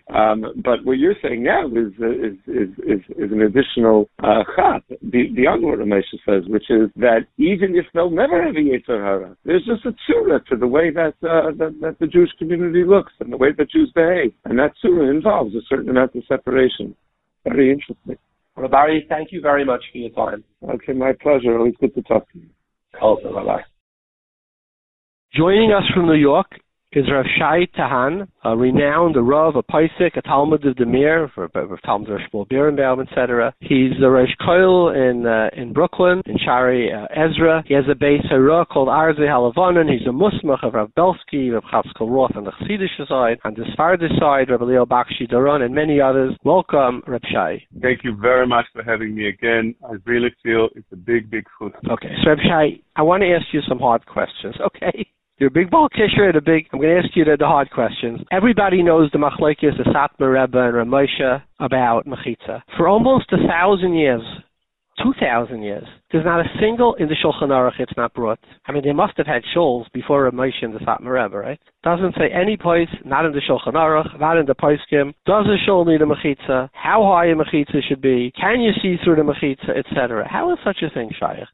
First, just to bring out that Rabbi Akiva Eiger himself writes that the mechitza should be to the height that women should not be seen. So it seems from the words of Rabbi Akiva Eiger, it's in Likutei Tshuvos v'Chidushim. Rabbi Akiva Eiger brings such a thing down. So it seems that he goes with the sheet of the Satmar Rav. There's mashmos in other places as well. Where is I didn't see that Likutei Tshuvos. Where is it? It's in Siman Nun. Right. Likutei Tshuvos v'Chidushim from Rabbi Akiva Eiger. He says that the purpose of a mechitza, it needs to be high enough that Pnei Hanoshim should not be seen in the Ezras Hanoshim. I don't know how I missed that. Okay, so I do not know how I missed that. Okay, continue. But it's not brought. Let's say until that Rebbe Akiva. What's the makor for that? Oh, it's not brought anywhere. There's a point. It's not brought anywhere in Hilchos. How could it be that in Hilchos Beis HaKnesses and Hilchos Tefillah it doesn't say it has to be a mechitza in the shul? Oh. So I want to start off with saying that famous Rambam that says there's nothing more beautiful. En yofi leisha ela b'kotle beisa. Women would not go out of the house. Rambam says maybe once or twice a month. They would not go out. Even though it seems like the Rambam in Hilchos Ishus, right? Yes. Even though Tosfos in the end of Megillah says that they would come on Yom Kippur, and also the Rambam writes that you should put shaytrim from in the holidays, since there's women and men, and they might gather around together, so you have to appoint policemen. But otherwise, it seems from few mekoros that women would not go out. There's an interesting in Choshen Mishpat, it's brought in Even HaEzer, it's brought down what a man needs to give a woman as levush clothing, and it says over there that he doesn't need to give her a coat. Why not? So I think the Beis Shmuel over there says that the reason is because they can use the same coat, the men and the wife, since the woman never goes out. She goes out only sometimes to Beis Ovel. Yeah, and I would add on to what you're saying is the Chassam Sofer, when he asks why Nashim are potter for making a bracha for Hadlakas Neiros, there's no reason why they shouldn't make a Hadlakas Neiros, right? They're mechuyev in it, but they don't make the bracha. So he says it's because why are they going out to light by the Pesach by Habayis? They never went out. But I would point out, on the other hand, I would point out, Ratan, that if you look, that was mostly in Arabic countries, right? And women went out. The Rambam writes she should only go out once a month, and he says she should go out with a burqa, basically. That's how they did it in Arabic countries. But you already see in the 1700s already, the Bach brings from the Lavush, he says that was in the olden days, but today the women go out, etc. The nobody less than the B'nai Sascha writes. He says this that is a din of sicha be'isha. You shouldn't be b'mar b'sicha be'isha. He says people talk to women. He says because in the old days, since they never went out to go to speak to a woman was something that was could be marba, hearer. But he says today everybody works in the workplace together. He says so there's no din of lahar b'sicha misha. The Kaisenberger brings it from his grandfather too. It seems that he says ein minagenu kain, and that's what the Bach writes is all. And the Bach lived in the early 1700s. So it seems that, notwithstanding the Chassam Sofer and the Rambam, it does seem that in Ashkenaz and in Poland, the women did go out, and yet it wasn't really discussed. The Ramah doesn't write. My point is the Ramah, who lived less than 100 years before the Bach, right? He was 2 generations, doesn't bring in the Shulchan Aruch. You should have a mechitza in the shul. Shikl would have a pellet to me, but okay. I hear. We found other takanas like this, by the way. What some Sofer brings down, the takanas from other poskim, Ashkenaz poskim, not to, for instance, a woman should not do Birkas HaLevana. The Takas Tadanya brings this down, that she shouldn't do Birkas HaChama. Also as well, it's brought down in Chavalim Banimim. Other poskim as well bring such a thing that women should not go for Tashlich, for instance. Ksera Mata brings this down on the Matei Ephraim. So we found such ideas. So you're right. But on the other hand, I hear you want to say there's a chiluk between. I never thought of that. Sephardi countries and Ashkenaz countries. Depends on. I mean, the Rambam writes you should go out b'reviv shal reisha with a burqa. So he's clearly talking about in a different world, So let me ask you a different question. So now let's go to the heart of the matter, which is really the machlekes Reb Moshe and the Satmar Rebbe. What is the purpose of mechitza? Is the purpose of mechitza that they shouldn't be misarev zemzeh, they shouldn't mingle one with the other, or is the purpose of mechitza that they shouldn't see each other? That's really one of the key disagreements about mechitza. Right, absolutely. So as you said it beautifully, Moshe learned that the mechitza purpose is just not so they shouldn't touch each other's hand and shouldn't mingle, shouldn't be speaking to each other, mingling, going, but it also says touch your hand. And by the way, according to Moshe, a glass mechitza would be good. A glass on the third height, he says that's good, as long as the women come with sneers. On the third height, since that separates between them, and men, he says men anyway are mitzvah not to look at the women, so that's nothing to do with the union of mechitza. So a glass mechitza at Ramay should be good as for a shoulder height, a glass mechitza, and according to the Satmar Rebbe, he says clearly not like that. It has to be where you can't see the woman, etc. Which is why I believe in the Hasidic shuls, it's even if it's on a balcony, etc. It's totally covered over. They have like these little peepholes to look through. So, so talk us through the stardom of the machlekes. Give it like a mini shear to the Eilam here. Okay. So, Moshe held that the shear is the shear of the mechitza should be up to the shoulders, and that's sufficient to separate between them, which is 16. She said that's the lashon he used, which is about 16, so a meter and a half. Tall, around 5 feet tall.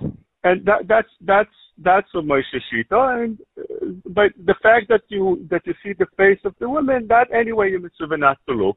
Even though Moshe held very strongly, he wrote it right in the beginning of his tshuva that mechitza is a chiyuv deraisa. Only in the shul, by the way. Only in the Beis Hamikdash in the shul he writes it. Yes, in the shul, but once you're in the shul, you have to be more b'kedusha, a time of prayer. You need to have a mechitza. That's the way you build a shul. It's, by the way, it's a din in building a shul. This is the way you build a shul, and therefore, because of that, if let's say one time, Moshe was asked, sometimes a woman walks into as a nashim to collect tzedakah. She sits in the back. She sits in the corner. She says Kaddish. Rabbi Shedrus, he says in Europe, he said a woman would come to shul to say Kaddish. which, by the way, we have in our shul here in Monsey. I was after Shiloh. There was a girl whose father died. She didn't leave over any sons, and she asked me if she should say Kaddish. I said, yeah. Ramosha held she could say Kaddish, right? And he says that was the minhag in Europe that a woman could say Kaddish. There are clearly those who disagree, but that's what Ramosha held. He says, is there a Shiloh of Mechitzas? He says, no, like you're saying, it's a dava b'mikra, it's one person, etc. That's not what the purpose of the Mechitzah was for. Okay, so the only thing you would have in such a thing is Efshar Kol Isha. So over here we found the Felish that the Gemara brings down, that Akol Olim Leminyan Shiva, and even the Shulchan Aruch brings down. Vafilu Isha.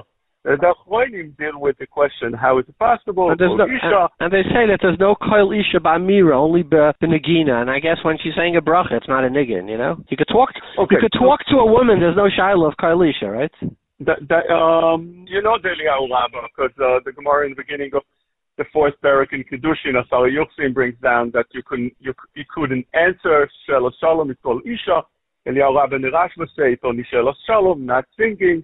Okay, that's a different discussion, you're right, but concerning the Kriyas Torah, it seems like she was Kaira the Torah, not only say the bracha. So the Cholim asked the question, yeah. The Cholim asked the question. In that case, it would be a Shiloh. If she was doing Benegina, it's Kol Isha. Oh, so many Achronim, though, it's not on. I saw few Achronim say that it means that she's the grandmother between her children and grandchildren. That's how they say. But there's a beautiful chida. I don't understand how you could say that. Shulchan Aruch says that the reason an isha's oila leminyan shiva, but ein minhagenu came because of kavod atzibur. So if it's a grandmother and her enikluch, there's going to be a din of kavod atzibur. The baba with her grandchildren, she's allowed to kiss them la halacha. She's allowed to hug them. That's going to be all kavod atzibur. That's stretching the halacha. Not the way it says, but Moritz yeah. I want to tell you a beautiful chida. The chida says by Kriyas Hayam, with the men and the women singing, the Pashtus were saying that they were singing separately. That's the Pashmaot of Psukim. That's how Rashi seems to say. But the chida writes not necessarily that they were separated. They didn't hear one the other, but rather it was in a time of Moira, in a place of Moira, a place of fear. So there's no Yetzer Hara involved. That's how he sees it. You have a raya from the Gemara in Saita. In other words, the Gemara in Saita says that there's a issa to be negeya b'yada isha, right? You know, okay, we're not going into it. So the Gemara says, and you see the Kohen used to put his hand on the yada isha by the hanafa of the omer of her mincha. So they say the Poskim say over there that b'makam amoira there was no hearer. Interestingly. Very good. Okay, so here's the problem. Here's the problem with. So Ramosha says that it's because of Shalei Stakel, right? I'm sorry, Shalei L'Sariv, and that's how the Rambam in Hilchos Rosh Hashanah says clearly. That's his lashon Shalei L'Sariv, and the Mishnah says that. Same thing, Shalei L'Sariv, not Shalei L'Stakel. The problem is that the Pirush HaMishnayis LaRambam is the only place, Taniya's Daiti, that I saw that he says it's because of the Stakel. So the Rambam in the Pirush HaMishnayis is Saisa what he writes in the Yada Chazaka. So, and the Satmar Rebbe, interestingly, when he says, Ramesh is wrong, he quotes the Rambam in the Pirush HaMishnayis. He does not quote the Rambam in the Yada Chazaka, which the Rambam wrote much later in life, and he wrote it La Halacha. Nor does he quote the Lashon HaMishnah, which is Shaloi. He turns, it's a din of his staklus. But it's really, Ramesh is right, if you look at the Mishnah and the Rambam, they don't say like the Satmar Rebbe says, no? Okay. I mean, I didn't look, I didn't see, but even I think that's the whole purpose of Mechitza, indeed. Could be, I didn't see the Rambam inside. Could be that, I'm saying Moshe agrees that, of course, one should look as well. If you're going to look, definitely you can be in such a place. It's Manfila especially, as the Sam Sofer says, that we Mekubal says, that a person that's Mehaler, Be'isha, Filu Be'ishto, you're right? Bezman Tfila and Tfilas Mekubelet. It's not going to be accepted. So that's Mekubelanu, right? Some say so. I'm assuming. I want to read the lashon of the Rambam in Hilchos Shofar. Keitzad hayu oisin yom tov harishin hayu misakin b'migdash v'nashim kidei shelo yisarvu elu im elu. Lashon Rambam in Hilchos Shofar v'lulav ches halacha yud beis. And the Miri on that Gemara says lahamed anashim v'nashim b'irvuvya. And it's really the lashon of the Mishnah in Midas too. So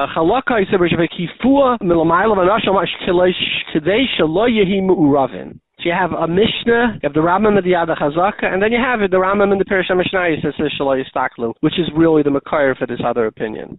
Right. Pointing out that it's I hear. According to the Sad Marav, you could say that it's two. That is true, absolutely, but that's not the only reason, right?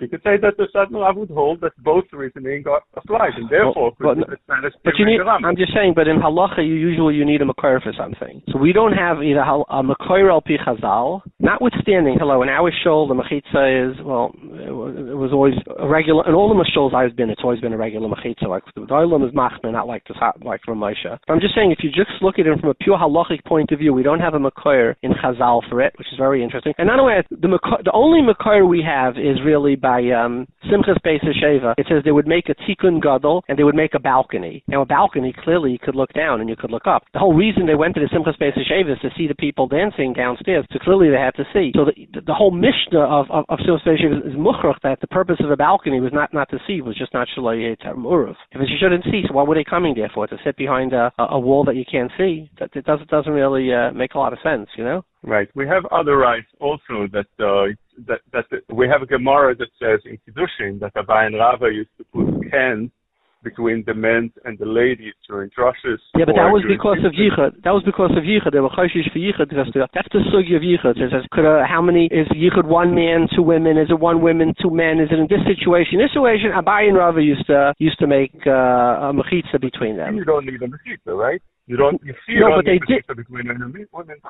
And I'm saying they did it for the purposes in these cases where there was a chashichad, which is where the Shulchan Aruch gets it. Let me just go back to one thing. Here's an amazing thing. The Beis Hamikdash, which Ramesh writes in his tshuva, he struggles with. He says, we know we do it in the Beis Hamikdash because there's a mitzvah Mikdash Tiro. There's no mitzvah Mikdash Tiro in a shul. Why should we do it? So here's what's interesting. Even in the Beis Hamikdash, they only did it Simchas Beis Sheva. That means the rest of the year, people would come to the Beis Hamikdash to daven, to bring karbanis. There was no mechitza in the Beis Hamikdash except for Simchas Beis Sheva, which is really very interesting, right? You know how Moshe answers it. We have, for instance, a famous Gemara, Isha B'Azara, Minayin, what a woman does in it. So we have what Moshe explains that the chiyuv mechitza is only in a place that you are mechuyev to be there, like Simchas B'Sheva. It seems like from Moshe that they had a chiyuv to come on Simchas B'Sheva. It wasn't voluntarily. People didn't come voluntarily. Which is interesting because the Lashon Mishnah is not that way. The Lashon Mishnah is Mishalei Ra. It doesn't say any place that there was a chiyuv. It's not brought anywhere la halacha that there was a chiyuv to go to the Beis Simchas Beis Sheva. Yeah, it's not brought, but that's the way he writes. He writes that the Simchas Beis Sheva was a chiyuv, and also le'asid lava in the Avelus. But here's the problem, Rav Shaya. Here's what I would ask: even if you make the chiddush that there was a simcha, there was certainly a chiyuv to bring karbanis in the Beis Hamikdash, right? And notwithstanding that, they still, when they brought the karbanis, that's for sure they had to. If a person was a chayiv, oil, chatas, asham, mincha, whatever it was, and yet there was no mechitza when they did any of this. So it's just something when you look at it, you say it's amazing that all the halachas of mechitza we learn from Ramoshe's Shuvas, which are 70 years old. Yeah, the halachas of mechitza is pretty much mechudesh. You're right. You're right in that, and you're right. There's no mekoilot except that Gemara in Aleph, and it seems like there's nothing more than that until some of the Rishonim said some things, but in the Gemara it's very. So let me ask you: you're a paisik, right? You're a dayan. By your wedding, I'm going to just give you a bunch of venues. Wedding, need a mechitza or not lahalacha? So strict halacha, it seems like the Moshe says that things come into a wedding. He said that's what Moshe. He writes. It seems coming to a wedding is something that you're not mechuyev to go. Mitzad ikar adin, you're not mechuyev. Obviously, many argue with him because. And it's also not open. And he says it's also not open to the public. He says. Oh, not open to the public. So, no, on the contrary, you're right. If it's such an event that's not open to the public, it says then you don't need two that whenever it's open to the public, you need a mechitza. It's mochama. So here's my question. And by the way, I read, I don't know if it's true, but I saw that they write that Ramosha by his weddings, interestingly, did not have a mechitza. So it was very interesting. That's what it says in. So what about? The Olam today is like to have a mechitza. It could be that today with the wild music and the wild outfits, maybe in halacha there's the fifth Shulchan Aruch also, right? Yeah. They didn't have these today, we just did a thing about music. They didn't have this rock music and these crazy bands. So it could be that, it's changed, right? Or maybe the women, it says if the women didn't leave the house, you could say if they went to a wedding, they certainly didn't dance by weddings, right? What about by, mixed concerts? We did a show on music. You have this fellow, you have musicians. They said they do mixed concerts. They call it family seating. What's the halacha? Well, there's no question in the poskim that everybody that speaks about such events would agree and scream about such things, that there shouldn't be without a mechitza. I'm sorry, mixed. Mechitza is, again, it's a separate issue. Mixed definitely would be forbidden, definitely asur. People are not permitted to sit together. Now, when are you allowed to sit together, and when are you not allowed to sit together? So over here we find a couple of tshuvas in different poskim. There's a tshuva that speaks about one minding his own business. When you mind your own business, that's the Lev Avram brings down that if a person just, for instance, he goes to the bank, he goes to the store, he's in a bus, he minds his own business, he's not doing something with unity with the other person, then for such things you don't need the mechitza. That's what he says, such a lashon, davar me'uchad me'ached otam yachad. But when you go to such a place like a concert, why are you going to a concert? You're going because you want to be with everybody. You can hear the same music in your house. But Rav Shai, here would be my shaila. The makor for it is in the Beis HaMikdash, right? It's Mikdashai Tiro. Ramosha says you mechuyev in a shul because he says since the whole purpose of a shul is for Kaddish and Kedusha, which is a davar shebekedusha, he says it has the same din as Mikdashai Tiro has a din of Mikdash, and therefore you would have to do it there too. So what would be the makor to asur a concert? Again, we're talking about two separate things. First of all, mixed sitting is definitely also. That's the mechitza that Moshe speaks about. We can be done. But first of all, mixed sitting definitely is not allowed. When we sit together with people, especially in places of simcha, it's not allowed to sit together. But I'm saying there's a chiluk. Sometimes you go, for instance, to a restaurant. You can sit in your table with your family while there's tables around you that has ladies sitting. So by a concert, it could be you're sitting with your family, and there's another family sitting on the other side of you. Would that be allowed? No, because that's what the poskim brings down. The few poskim, I brought the Lev Avram, but there's few. But what's the makor? It's good. I would ask. I'm just asking you. If the Lev Avram was on the phone, I would ask him the same question. What's the makor for this?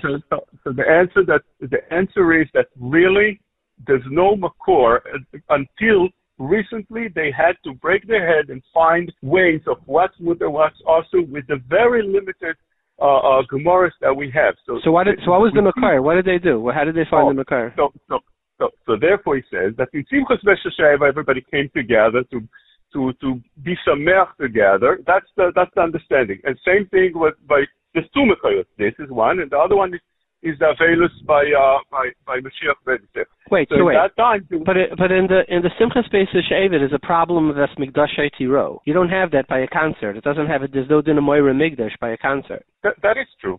But then you have the other Gemara of Avelus. Yeah, but the Gemara of Avelus, the Paiskim do not seem to name on la halacha. Why do I say that? Because I'll say if you look at the Marshal, he says a Sheva brachas has to be separated because there's a din of hasimcha b'maynei. It's like you're doing it in the Beis HaMikdash. Without it, there wouldn't be a problem. All the poskim who bring the problem with a Sheva brachas, they say because there's a din of simcha b'maynei. There's no din of a simcha b'maynei, and even by a simcha b'maynei, they said they did it. They just didn't make the bracha. There's no din of a simcha b'maynei by a concert.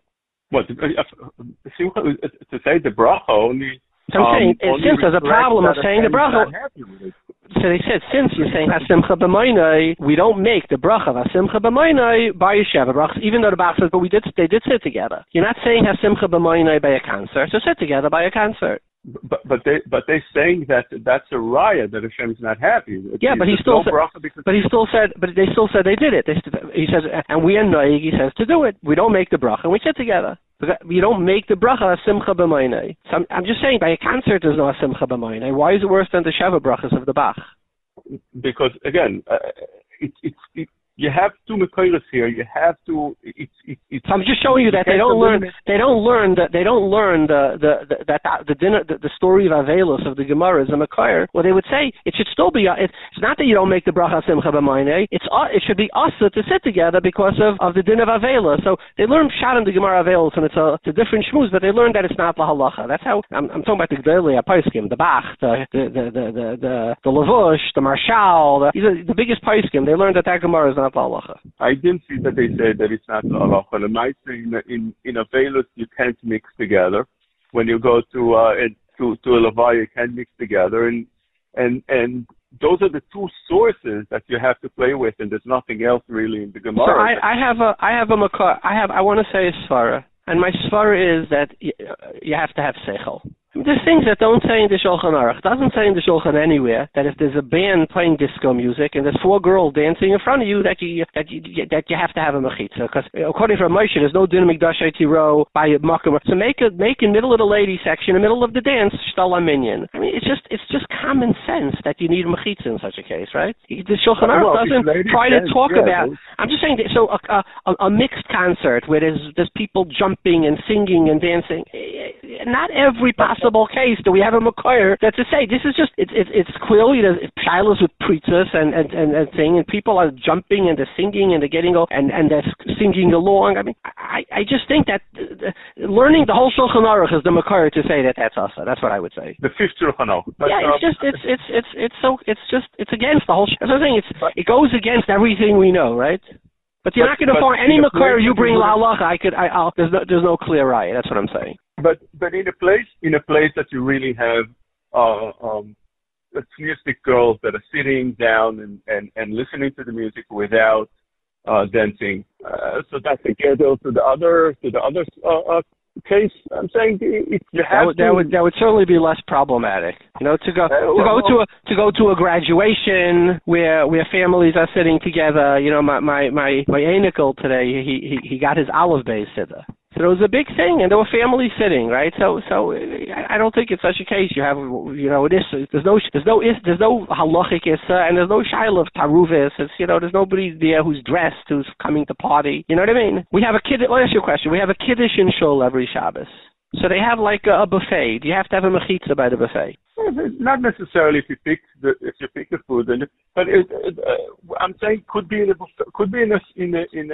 place that the scenarios that you're sitting down with your family and eating, could be you don't need the mechitza, and it could be that it could be mixed also because of the reason we explained before. The Mishnah Lopez brings like that. Some person brings this down, but you have to have a mechitza in a place where you do something together and you gather for that purpose. So there's something that combines it together. So you have to separate. There's no one that would be mad at such a thing. Well, they do. I mean, look, this fellow Yishai, whatever his name is, he said his father's a Rosh Koil, and they told him he could do concerts with family seating. We had it, I think, was it this guy Shulam Lemmer said the same thing. I believe it was him. I'm not sure if it was him or Shweki. They said the same thing. So clearly there are a bunch who hold our family seating. I don't know who they are. It would be interesting if I could get this fellow online and say, So, because I'm just saying it doesn't say anywhere. It's really the fifth Shulchan Aruch. That's my point. What would you say? Do Sfardim, you're a big Rav in the Sfardim community, do they make Sheva Brachas without a mechitza? Some do. You're right. Some do. But sitting down together and mixing, that's the person don't like. Yeah. The Sfardim don't like. Not sitting down together without a mechitza. That's a different story. Not necessarily you need in such a scenario. Right. And again, we have this Rav Moshe that says that in such cases you not necessarily have to have a mechitza. And I want to tell you something. Is it correct, first of all, to have such concerts or such things when you have people that are going together, even if they're sitting separate outside? It's makes the whole concept could be that, and the idea of you have singers today that take over the Jewish world, and that's a new zach that our kids and us also should admire such lifestyle. That's something that's mitzad hashkafa and could be mitzad halacha as well. The Rambam in Avodah Zarah writes that on the mitzvah of Lo Tichonem, says, why can't you give Lo Titen Lahem Chen? Don't praise a goy. Why not? He says, Shegoyrem Lida Bekimo Velilmod Mimas Avoraim. You learn from them when you praise somebody. When you praise a singer rather than praising a rabbi. Ish Lefi Mahalaloi, you're saying. Ish Lefi Mahalaloi. Yeah, Ish Lefi Mahalaloi. In Mishnah, right, or when the other explains in Shariyona, that whoever you mehalal, Malos Ahadam, Lefi Mashu Mehalal. If you mehalal such people, so you become, that's who you are. And not only that, your children learn, they hear you, they also adopt such lifestyle. On the contrary, when you see a young man walking down the street, that's what you should just say, wow, you know where he's going to learn Torah, this is the Ben Torah. They learn from that. They would eventually want to be like that. Say, oh, the music is so beautiful, the singer, you heard about the new concert, that's what you speak about. So they also speak about other things, sports, whatever it is. People are very much into many different things. We have to be careful when we even, when we're dealing with the halacha of everything. There's a story of a woman that had a chicken, and she was running to the rabbi to ask her if the chicken is kosher. So the rebbitzin, before she let her go in, she said, throw it in the garden. She said, well, maybe it's kosher. She says, no, it smells. It's spoiled.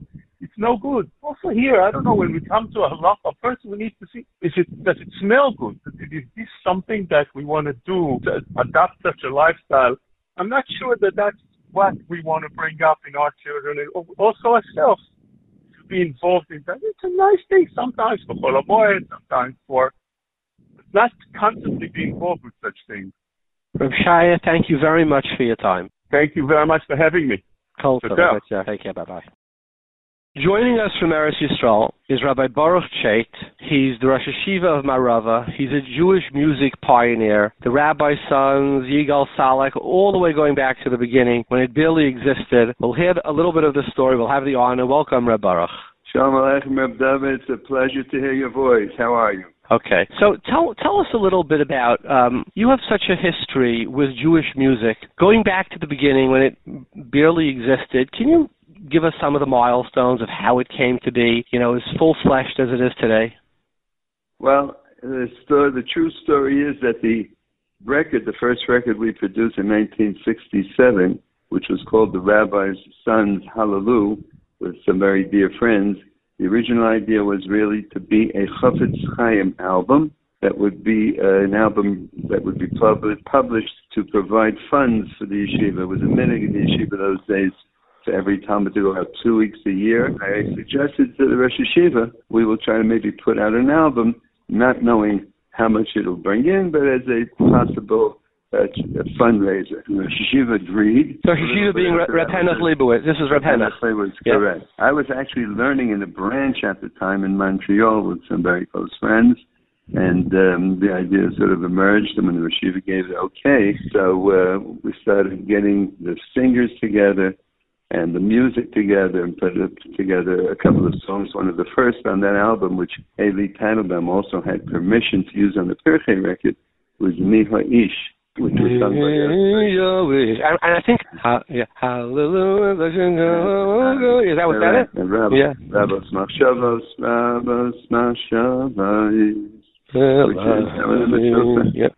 so some of them sung today. Did you write this? Who wrote the music? I wrote the songs, and at that time we're very uncertain of how they would go over because it's very unpredictable. Shlomo Carlebach, we did an album with once, and he told me, Rebbe, I'm not sure, should I put on that song? Oh, wow. No, okay, no. I said, Shlomo, it sounds to me that it'll work. Rebbe, how did you learn how to write music? It's something that I don't think was taught. It was something that was very, very inspired from Reb Shlomo, of listening to his songs sometimes on the radio before I really got to know him. And I think when I heard his music, I was just in a trance. And my father, Zassal, had a program in his shul in Crown Heights called Beth David Gershon, where he kept kids who were in the Talmud Torah over longer to give them a bar mitzvah and to educate them. He once invited Shlomo one Motzei Shabbos, and that was it. I mean, it was a different world. People today really don't understand what it is to be captured by a niggin. Shlomo did at Kumsitz. We didn't sing a niggin once or twice. We did it for a half hour or 45 minutes. because once you got into that really feeling, you didn't want to get out of it. And it was really something very special, very beautiful. Do you read music at the time? Did you were able to read notes? I did very, very elementary basic reading, but I had exposure to different sounds, which I felt at that time would be more related to the youth. And the basic sound difference, actually, at Reb Levitt, there are three parts of a niggin. And it's important because looking at it from what we did, there's sort of the neshama of the niggin, which is really the music, the seichel, the intelligence of the music, which is the lyric, and then there's the dress. That's like the arrangements. You can make an arrangement with many different types of instruments. So I chose guitars. And guitars were never used, only guitars, and an arrangement. You had Shlomo Kabach who played on the guitar, but all his records were fully orchestrated by a fellow by the name of Milton Oken, who was actually a genius, but he used here and there maybe a spice of the guitar, but we used the basic sound of guitars that were sort of the folk sound of the day. Fascinating. So when the Rabbi's Sons came out, after Shlomo Carlebach, you were pretty much the first music in America. What was the reaction? It was very different. It isn't Mojitz. It wasn't Mojitz. It wasn't Koach Seif. It wasn't the Baal Shem's niggin, the Magiv's niggin. What was the... You really have to make a proper, what you call nituach. You have to really make an analysis of this, because if you take, as I said before, the soul of the niggin, which is really the melody, as opposed to the arrangement, Mi Ha'ish can be sung in Mojitz, it could be sung in any Hasidic place, any Yeshivish place, and it was. But the package of having it with guitars, and particularly Hallelujah, which had a flavor of maybe Peter, Paul, and Mary at the time, who were very well-known folk singers, and had magnificent harmonies, and there was Simon and Garfunkel, who also heavily arrangements on guitars. That was not done. So you got to separate the melody, the music, the niggin, the neshama part of the song from the package, which might have been somewhat different, but connected well to the ear of the young teenager at the time. So tell me what happened. It's out for a month, and you go to daven in the Faraday Shul on 14th Street. What happened? I mean, one thing right before that, I brought the album after it was ready, and I felt it was only fair and yosher for the Rosh Yeshiva to hear it, because before we would put out the Chofetz Chaim name on the yeshiva, it would be appropriate to ask the Rosh Yeshiva if it was okay. Rosh Yeshiva listened to it, and he said, Reb Baruch, and he was a very sensitive Baal Mussar, did not want to hurt anyone's feelings. He said, Reb Baruch, we'll take the money, but please don't put the yeshiva's name on the album. Why was that? Why do you think he said that? Well, you see, the Chofetz Chaim, as it is a yeshiva that was always between the lines. Was it a black yeshiva? Was it a little bit more modern yeshiva? Rosh Yeshiva followed very deeply the teachings of his father, Zatzal, David Leibowitz, who learned in Slobodka. And Slobodka had their own a little bit more updated approach to things, so he didn't want to go overboard. He felt that was never done before, and he didn't feel that people were going to send him flowers on Shabbos or Erev Shabbos for the production of some of his Talmidim. He felt that it might be looked at, as it was, the yeshiva always trying to maintain its yeshivish look. This was not a yeshivish look. So after doing a little investigation, I realized 3 of the 4 of us were sons of rabbis. And I said, everybody say, it looks like we're going in a different route. They were very happy and excited. And the 4th friend, who is Olav Shalom, passed away, with Michael Zeitlin from the Bracha. So we had to do some kind of packaging deal to arrange a quick smicha for his father, because he wasn't a rabbi. But once we got that done, we called the album, The Rabbi's Sons, Hallelujah, and it really took off. What happened? Talk to us what happened. It took off, just describe it. Well, I'll tell you, the first thing that happened was, it was June 1967, and that was right after the Six-Day War. So there was a Rheingold Music Festival honoring the State of Israel. And after, I forget, one of the radio stations heard or played the album, they invited us to Central Park to perform. And I think that's what did it. It was about 10,000, and how many people there. Was a beautiful the concert with a variety of Israelis and more I guess there were not that many options of who else was available to perform, so it was mostly Israelis. It was a tribute to Eretz Yisrael and to the Hatzlacha of the war. And then once that was took place, then the album and its people interest in concerts just spread all over because there was not anything like that, and it was successful both in terms of the packaging, in terms of the Nigunim. And there were people. I had a dear friend who was in Chicago, I'd rather not mention his name. Olav Hashem, he passed away, but a wonderful person. And I met him. At the time, I didn't know him, but years later, he said, Baruch, I have a lot of Hakaras Hatov to you. I said, why is that? He said, I come from a Satmar family. My father asked for the record in the house, and I was losing my connection with Frumkeit.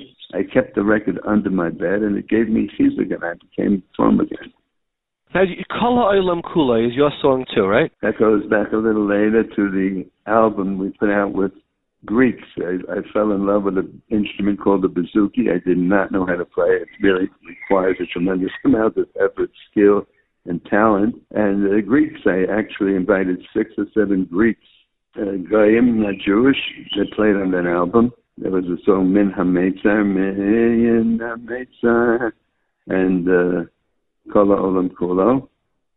And is that your most? Would you say that was your biggest hit, your most famous song, Kol Ha'olam Kulo? I think sort of reaching out over all boundaries. Yes, it was. And the words are from Reb Nachman, I believe, right?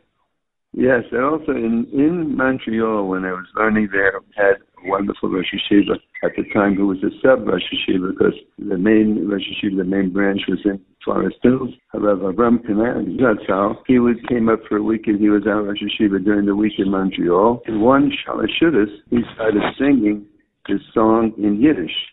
And it went something like this. I think eventually Avram Fried sang it. Und der ganze Welt ist a schmolle Brick und die Iker nicht zu schrecken sag. So I really didn't get attached to the melody, but I asked Rav Kanarik, that's how, where are these words from?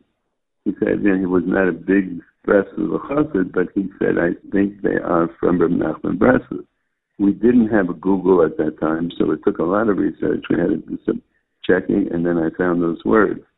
So it was time later, in the 70s, the early 70s, it's around, I guess that was the Yom Kippur War, when I was out in Gush Etzion with the soldiers, and a very close friend of mine was Danny Tropper, who had an organization called Gesher.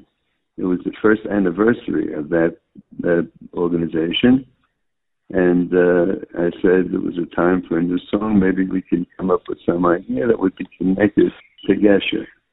And that was the evening when we sang it to the soldiers and eventually went down to Egypt and went down along the borders to play for the soldiers and taught it to them. And they got right into it. And I think Yarom Gaon sang it, Yarom Gaon heard it when the soldiers came back over the canal. They were singing it, and he heard it and fell in love with it, and he recorded it himself, and that really just turned it on to the whole Israeli population, and it became sort of a song of strength for the soldiers. So I want to go back over a few things. I heard that you asked Rav Moshe Feinstein, Zecher Tzadik Livracha, if it was mutter to leave yeshiva and to go play on the front lines during the war. Was it the Yom Kippur War or the 1967 war? No, that was Yom Kippur. Yom Kippur. And was it mutter to be machnas yourself into a sakana? Tell us about that discussion. Well, I don't know how we describe the nature of the sakana because I was not clearly aware of it, and I don't know anybody in America who really knew what was going on. But I asked him that if it's for a bracha, if this is something that is worth a effort for Chayalim, for the war effort, and he gave me a beautiful bracha, and he said, you should be Batzliach. And then we went to the front lines, and I'm talking about the front lines down in Egypt, straight where I think it was the Egyptian 10th Army was still right on top of us, and people were all scattered about. There were no clear black and white borderlines. You made a wrong turn and you were right in the Egyptian army. And it happened that there were entertainers that unfortunately at that time got caught by just getting lost. So it was not a very safe kind of a place to be, but we had siyata d'shmaya and really felt that the soldiers were in very, very stressed situations there, day and night, under really the threat of the guns and attacks, and went from group to group over the canal inside of Egypt, and then along the Jordanian border, and even up to Syria. We got into Syria, Mamish, and we were playing, and I had a beautiful picture I found of many of these events. At the summertime, I was singing with my good friend, Rabbi Leibel Sharfman, and sometimes I went down actually with Danny Trapper, and it was a very, very special time. Wow. Rabbi Chait, and we have a lot of young listeners, and many who are in music or will think of going into music. You know, fame, money, power, beauty, they're all a little bit like schnapps. And it could go to the head very quickly. How did you, you went from being a few yeshiva bachrim, suddenly you're doing albums, celebrities, doing, Central Park concerts. So regardless of whether the Central Park concert came, my chronology may not be exact, but it was an instant hit, right? How did you prevent that? Or how did you deal with the schnapps not going to your head, or did it go to your head? Well, I'll tell you, it was definitely exciting, but I had a strong commitment to our Rosh Yeshiva, to the Hashkafa, my father, Zatzal, to be in Chinuch. And for the second album, I told the boys, and for a number of appearances, I told them I have to drop out. The second album, I was on the back cover, not on the front cover, as my choice. There was an Alan Burke TV show that a group was called to sing, and I said, Rabosai, I've got to back out, otherwise I will lose it.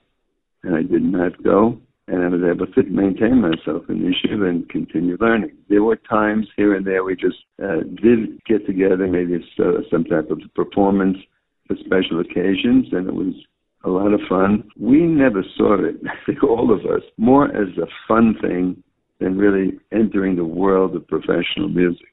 It was enjoyable. It was not something like that was not around. It was the time of the Beatles, and people used to say, okay, now the Jewish yeshiva world have some Beatles. But in a certain sense, it did give the frum boy and girl an opportunity to connect with something that was more spiritual than things that were very possibly negative. I actually took a group of my Talmidim to Reb Shlomo Zalman Auerbach Zatzal and asked him, what are the exact halachic gedarim of appropriate and inappropriate, even more so usher, what is usher in the music world? And he basically gave two specific areas that things are not allowed. One is an Indian of tznius, and that's with the lyrics, not the melody.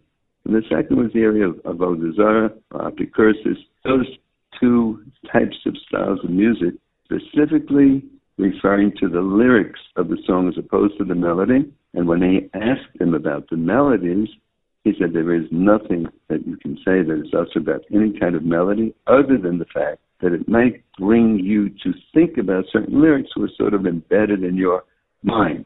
That can also be a problem. But music per se, he said, is not something that has anything tangible that can put into classification of us. And I think the Pele Yoetz says something very similar, and he addresses what you brought up. How do you deal with fame, getting caught up in the kavod and just not being able to do the right thing with the music? And he says in the beginning of his Pele Yoetz goes according to the alphabet, and Shir, Shin, he says that as long as your beginning of your involvement with music is L'Shem Shamayim, even if it goes a little bit to a personal prestige, Lo Sofa Olam, it's okay. He says that, and I guess he says it's unusual, it's a natural function of a human character, take a little pride when he says it's okay to do that if you really have your roots in doing something L'Shem Shamayim. Let me ask you, you're a Rav as well as being a musician, a Talmud Chacham, a Rav, a Shiva. What are your feelings about like the issues of mixed concerts? I could say honestly, I haven't been in a concert since the Rabbi's Sons, which was decades and decades. I don't have the time. I just don't have the time. But my question is, I hear that things can get pretty wild. You know, halachas of mechitza. Give us a little bit of halachas. I'll tell you, but I'm not opposed to it, but I can give you a general hagdara. And let me just give like a little bit of a 2 second. You know, the Gemara says in Sukkah that they used to make a tikkun gadol in the Beis Hamikdash to by Bisimchas Beis Yeshev Shelo Yisarvu Anashim and Anashim. As a Rosh Yeshiva, Yeshiva, what do you say to the young guys? Do we play mixed concerts, family concerts, weddings where there's the mixed, dancing with mechitza? Give me some hashkafa on this. I don't know if I'm the source of hashkafa, certainly not halacha, but I certainly know that Gemara, and it certainly is a problem. However, I will tell you something that I discussed with the Talmidim not that long ago. The Mordechai ben David, and we grew up together also, the Avram Fried, he only gives concerts that are separate. Avram Fried does not. And I think in a certain sense you can say, Elu ve'elu divrei Elokim chayim, and I'll explain. It depends who you're dealing with. There's a klal with the Parah Aduma, that it used to be metame, those who were tahar, and it was did the opposite. Metayrus atmeim u'metame asatahirim. Exactly. Right, yeah. Exactly. So I think it's the same thing with a concert. There are kids out there, certainly a yeshiva person who is inappropriate to be at a mixed, crazy kind of concert that is not for him. He shouldn't be there, and he should be in a proper setting of the concert with the ruch music and inspiration that it should be oriented to. On the other hand, it was not that long ago, and I think it's Avram Fried that sang with one of the most well-known chilonim. He actually sang Mi Ha'ish. I forgot his name. I'll think of it in a minute. But he did a concert, and this fellow put his yarmulke on. He was a bitter anti-Fum person, a well-known Israeli singer. And he apologized, and they connected. So the people who were in that audience were not people from Bnei Brak. They weren't people from Yerushalayim, maybe people from Yerushalayim, but certainly not from Yesharim. And they weren't yeshiva people. But there is something that is important for different stages of a person's development. So music has saved people in all kinds of different settings. And depending who you are, and depending where you are holding in your growth and your development and your frumkeit, something is appropriate for you, not appropriate for somebody else. And you have to be clever enough and sincere enough to make that decision.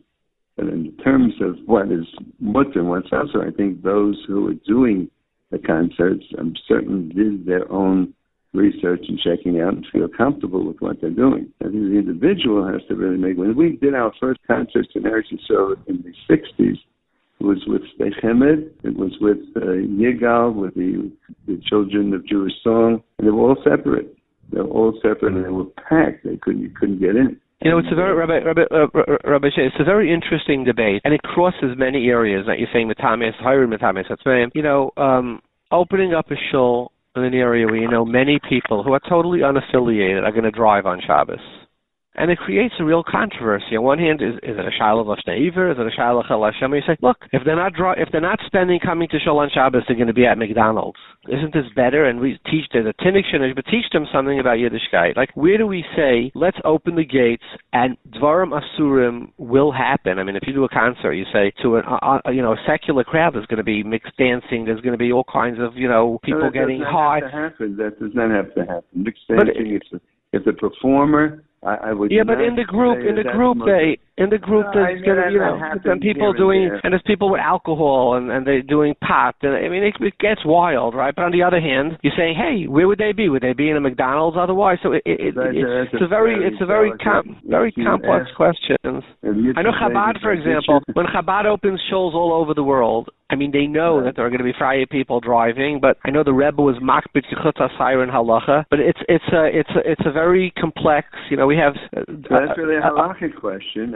Very interesting, very discussion. And I remember that someone presented that for Moshe, and he wanted a Goyish bus driver, suggested pick up his congregants so they should avoid driving, they should still get to shul. I don't remember what the tshuva was, but the answer, but certainly the hashkafa was, we have to be responsible for Klal Yisrael to the full extent. On the other hand, if it's not within the 4 amos of halacha, it's HaKadosh Baruch Hu's world, and he'll take care of it. It's not our job. So that's the basic hashkafa, but you have to ask, I think, specific questions to reliable, respectable, open-minded rabbanim, and you have to follow a rab that you feel is giving you the right direction.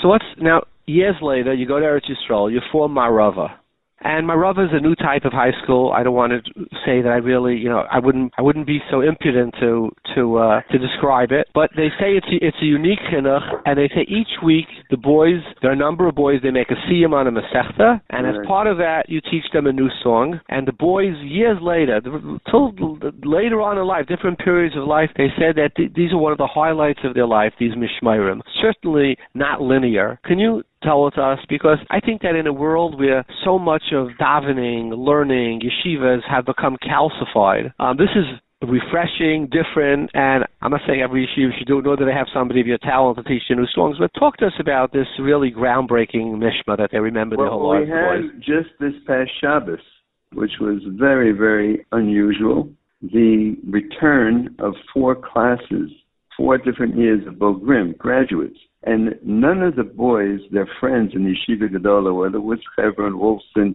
and other yeshivas at Itri, the boys attend, their friends could not understand, why are you going back? 3 years later, you're in a Yeshiva Gedola, what do you have in that Shabbos?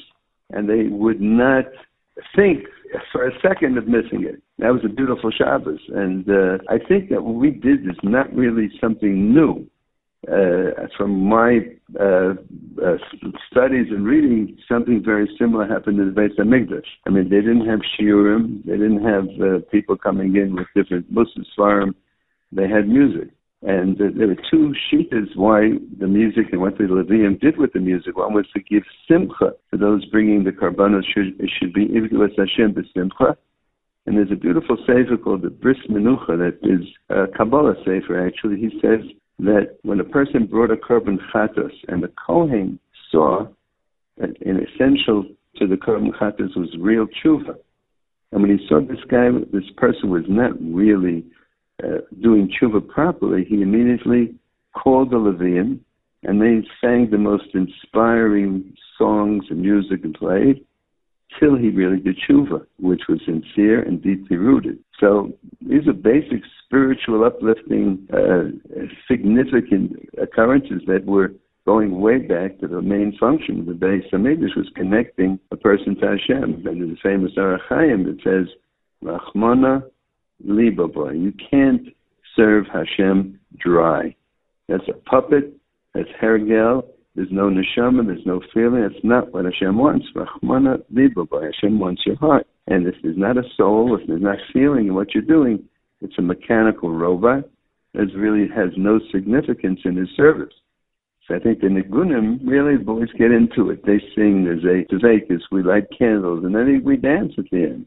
And they are on a high. I remember with the Shlomo, Zichron L'Bracha, the concerts were not the thing that attracted me. But after the concert, we'd always go to somebody's house, and we'd light some candles, and we'd get into a niggin or a new niggin and sing. And as I said before, maybe for a half hour or close to an hour, the same exact niggin. It was just dveikus and connecting. And I think that there's no real religious experience that is comparable. Sefer HaChinuch says the same thing, why we blast trumpets every single day when they brought the karbanos. And it says, I think the Lashon is that a person is Baal Chomer, and he needs his orus, a greatest orus, to be able to connect to Hashem, because his teva, without being awakened, is kiyoshin. It's like he's sleeping.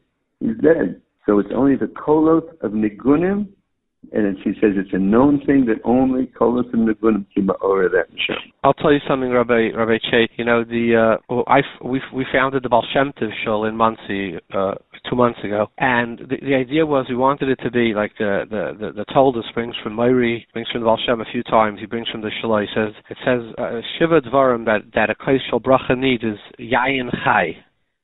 Yeah. So Rashi says, what does it mean Chai? So Rashi says frish blaz, fresh. Mm-hmm. So he said the Shalai, he said Moshamati Mi Meiri, that the Shalai says when it says V'chai Bohem, Yiddishkeit has to be fresh.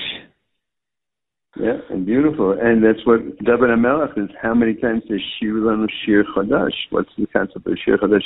Was he composing? But you see, many times he did and used so many different types of instruments in his Tehillim. And I think the Mefarshim say there that each particular instrument opened another connection between the neshama and someplace in the world of Ruchnius. It touched a different element in the neshama. And there's a shminis, an eighth note kind of instrument, and they say that's the one that's going to bring Mashiach, because we cannot express ourselves sufficiently to Mashiach with just the limited notes that we have. So we need another note to be able to connect to Mashiach. That's beautiful. And it's going to be through music. My Rava has a music room, very unique for Israeli Haredi Yeshiva. It's a very unique for any yeshiva. We have 3 music rooms. Three music rooms. Room. We have a grand piano room, and then we have the room with the guitars and the drums. Tell us, you have many mechanchim who listen to this program. Talk to us about the importance of a music room, which, I don't know of a single, yeshiva in America, honestly, that has one, a base medrash, high school, etc. Talk to us about that. Well, we also have a full-fledged gym, an exercise room with all the top equipment that you will find in any major hotel. I mean, they're updated, and the boys have to be in that room with an instructor at least twice a week on a card, and it's part of the curriculum. So I think there's a saying that's brought down, I think, in the Medrash, Bitula Zuhi Kiyuma. Yes, and a person has to really develop himself. We discussed not long ago that one of the beautiful things that we taught in Marava was how to Mavatal Torah. And the boys were in shock. What's that? It's what they teach in Marava, how to Mavatal Torah. I said, yes. I said, there are times when a person can't learn. And unfortunately, today he connects with all the things that can destroy all the Torah he learned. But if you have the proper derech and something that gives you satisfaction, enjoyment, and is spiritual, or also physically allowing you to relieve your energy in a kosher, good way, that was my Rosh Yeshiva's derech. I was in Shita. And if you have a minute, I'll tell you what Rav Nathan Zatzal Kamenetsky told me the name of his father, Rav Yaakov. He said, who learned in Sabata. And I heard this from Rav Nathan myself. And he said that Rav Yaakov, his father, told him that a number of Kitzoni extreme boys came to the altar, and they were very, very upset. He said, the whole yeshiva is falling apart. What happened? What's a terrible tragedy? After Seder at night, there were pipes in the back of the base of Medrash, and they're doing exercise. And the altar told them, I purposely asked the contractor to leave those pipes so the boys can do exercise. So, he's got a whole different perspective on what's appropriate, what's proper, how you develop. There are things that happened in Europe that maybe even Mary Cicero that grabbed kids to things that were improper with sports and with other areas. But if it's channeled, if it's developed, I think it saves neshamas and it connects them. All their learning has a beautiful end of the week with a high. So it's not only it's a release, it's sort of a recharge. Your message is that the yeshivas are doing a great job, but in the Bitula Zukiyuma, in some of the prerequisites, we could... It's interesting, I believe the Lashon Gemara, it's a Gemara in Menachos. You're going to need your Eidim, the very big Talmud Chacham, to tell us the exact daf. It's someplace in the Tzadiks, I know, maybe in the Kufs, in the Tzadiks. But the Lashon Gemara is different, interestingly. Bitula Ze Yisaida. And I think Kiyuma means it's survival, which sounds a little... b'di'evet in a way. Whereas in other words, it's the foundation. It